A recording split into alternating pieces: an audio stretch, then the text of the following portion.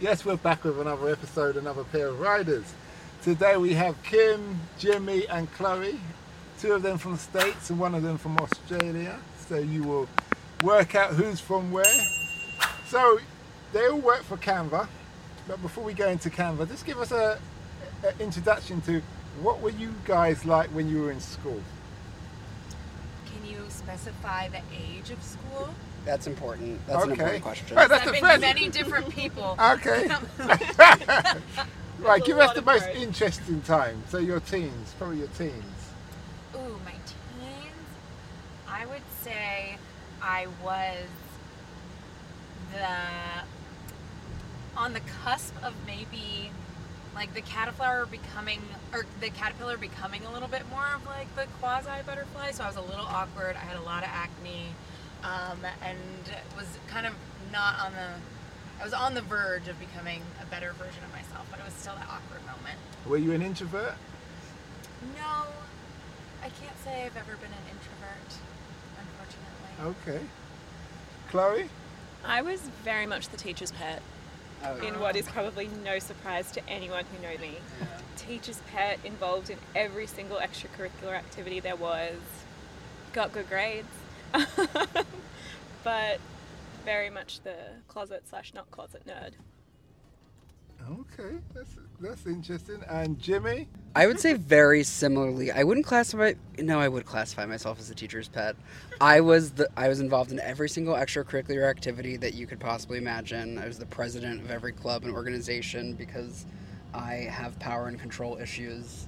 That sounds deep, boy. Yeah, we're going to forget Canva. We're going to delve into Jimmy. Hey, sorry. We need a whole podcast about it. That's what I thought we were going for here. I was very much the same way. Yeah, teacher's pet, got good grades, just trying to make it happen. Closeted, this is really turning into a therapy session now. Yeah. Jeez. So would any of you say that you've seen yourself change over the time? Absolutely. Would you say you've changed for the better, or it's been a roller coaster ride? I would definitely say I've changed for the better, for sure. I think every bit of growth is for the better. Yeah. Even if there's a stumbling period or a period where, in hindsight, it feels low, as long as you come out of that feeling better about yourself, having learned something and doing something differently next time, that's growth. And I think that's really important. I feel more myself now than I feel like I did in high school for like a whole host of reasons. Like certainly coming out was a big part of that, and just like finding my own personality, but just like knowing what I want, and massive amount of growth. I agree. I think we have all different phases of life, and like even though like we have many phases ahead, like being able to look back and see the evolution between like your teen years to then what your 20s look like, and then a few of us are in our 30s, like being able to see you become more confident in who you are and really step into the role that you want to play in life, like all those phases like really just continue to evolve.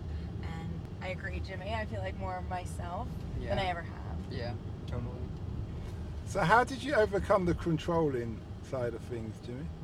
Who says I overcame it? Okay. I think part of that was just because when I was younger, I was like still trying to find myself and figure out like who I was. So as part of it, I wanted to like, it was less about control and more just trying to like do as much as I could to like figure out like where I fit in or what my niche was or like where I would really thrive, And I think as part of that, I kind of wanted to be at the center of everything to kind of try and help that process along. I certainly don't think I've overcome my control issues. They're still very relevant. It's been a process. How, taking those personality traits that you all have spoken about, how do you incorporate that in Canva?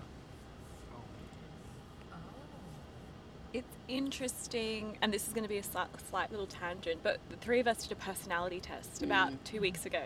It was an Enneagram test, and we all rated the exact same. We were all a 3. So if anyone who knows the Enneagram test, that probably gives you a really good insight into the type of people we are. But I think we've all fallen into roles that really make do and celebrate those qualities that we have. I think there's a little bit of control, there's a little bit of power, there's a little bit of wanting to do good for others in all of us. and especially with the roles we have, we've been able to embody that, and we've been able to play that to our strengths, and often that's what makes us really good at what we do. How long have you guys worked together? It's a little bit varied. So Kim and I have actually been working together for over 10 years in like, not in a Canva environment, but in like a previous life before we came to Canva. And then we're just had a little bit of a reunion at the top of this year, which has been really great.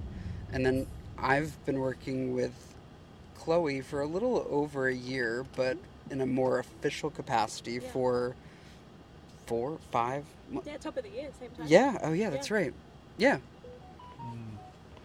So how would you, because like I spoke about Canva, and I say a lot of my I'm in a WhatsApp podcasters group, and one of the things they do promote for when we're doing our artwork is to use Canva. Oh, amazing.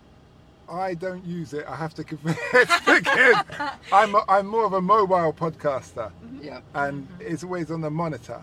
Does it come in an app? Yeah. Sure Does it You also? should download it. App Store, iPhone, Android. I was using an app called Team Flyer, but I stopped using that, so I palm off that work to someone else. But how would you explain Canva if you were to a layman? So the audience listening, how would you explain it? Canva's a design platform, I think at its most like basic level, if you think along the lines of, like a PowerPoint, Adobe, Microsoft, like those tools that are used to facilitate creativity, creative assets, design. But what I think is so unique about Canva is that it's one of those tools that you don't need to be trained on. You don't need a ton of time to navigate it or to figure out how to use it. You don't need to be a designer by trade or have any kind of skill to pick it up. One of our kind of like core mantras about empowering the world to design and making design super accessible for anybody that wants to, has an interest, has a passion, has a want, a need, a desire to design. And the product and the platform really facilitate that. And again, making it a little bit more accessible, which I think is really great. Is that a good description? I think so. I think you Well, covered they're going to have to... The Nailed it. main You talking covered the points. main I talking think you point. nailed it. So what are your different roles within the company? That's a great question. So Chloe and I actually work on Jimmy's team, and we are all in experiential marketing. So we do events, activations, and really bring Canva to life in real life. Okay, Yeah. that's interesting. What have you learned about working at Canva that you wish you knew when you had started? See, everyone's thinking. Yeah, that's... There's so many learnings. I know, I was going to say, like, where does one even start? And I think, to be fair, like maybe that's a good point to make, is that learning never stops. And I think, especially when I was younger, I was like, oh, when I get to X position, or when I have this job title, or when I have this many years in the industry, that's me set, like I'm good to go. But really, that's never the case. And I think if you do have that, if you end up with that mentality, you're never growing as a person, you're never growing as a team member. So I think what's been reinforced a lot is how everyone is always learning and taking those learnings and building on that for next time. Yeah, I would say for me personally, and this is very niche, but my background before I came to Canva was in agency life. So there was like a little bit of a learning curve for me to go from the agency side of the world to brand side, because on the agency side it was very much about, you were working in service of a client, or you were responding to a specific brief or a specific ask or a direction, and your work was always like polished before you put it out in the world. You were always perfecting the presentation, or you were making sure that you had all the bullet points you needed, or you were rehearsing your script for the meeting that you were about to go into. And I think when I first started at Canva, I went into it with that mentality of like, everything I put out in the world has to be super polished and buttoned up, and almost like I was pitching or presenting in like every meeting that I was in. And I think to break down that mentality of just like, you are no longer, or that I was no longer had to like either prove myself to someone or sell something in, but about it being more of a collaborative environment and process, was the biggest learning curve for me, I think. So from what I'm getting from you, in the agency world, you're only as good as your last job.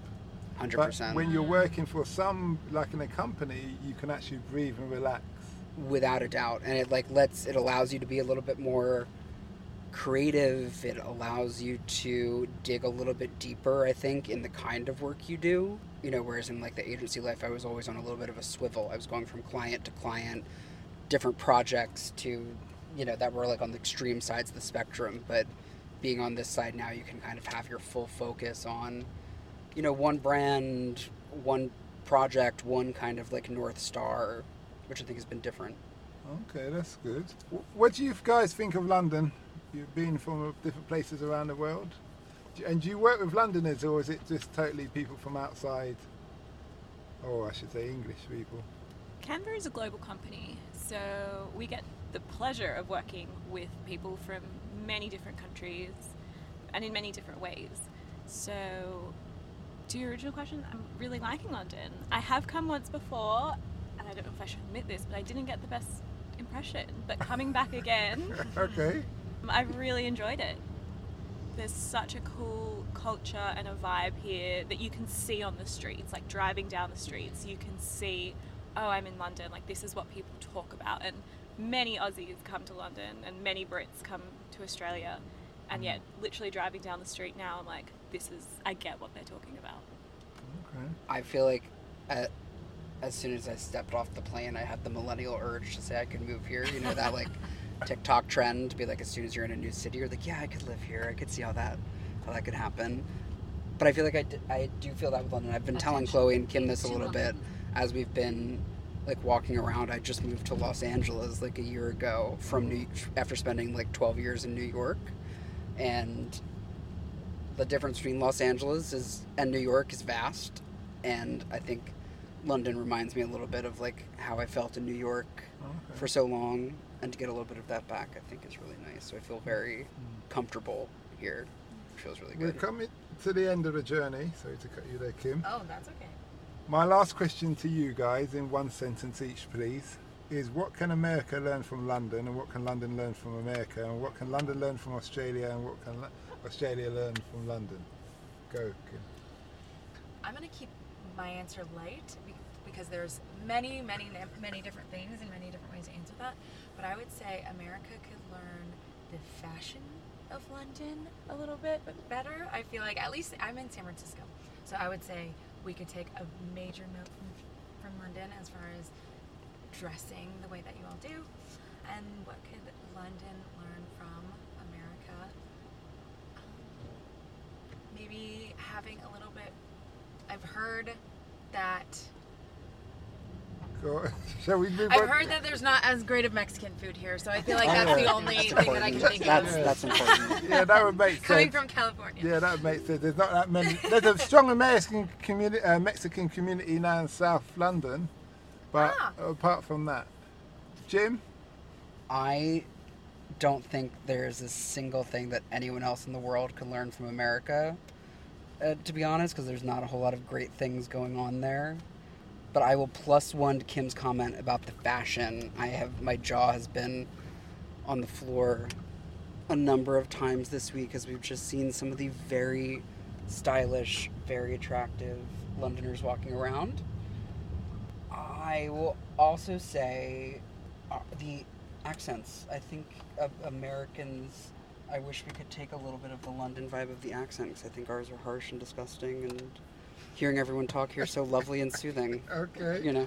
We got 1 minute left, Chloe. 1 minute left. I think Australia could do with a little bit of the late night vibe London has. Every night we've been out to dinner at maybe like 9:30, 10, and it's buzzing, absolutely buzzing. And we're not really seeing that in Sydney, Melbourne, the big cities, as much as we should be or used to be.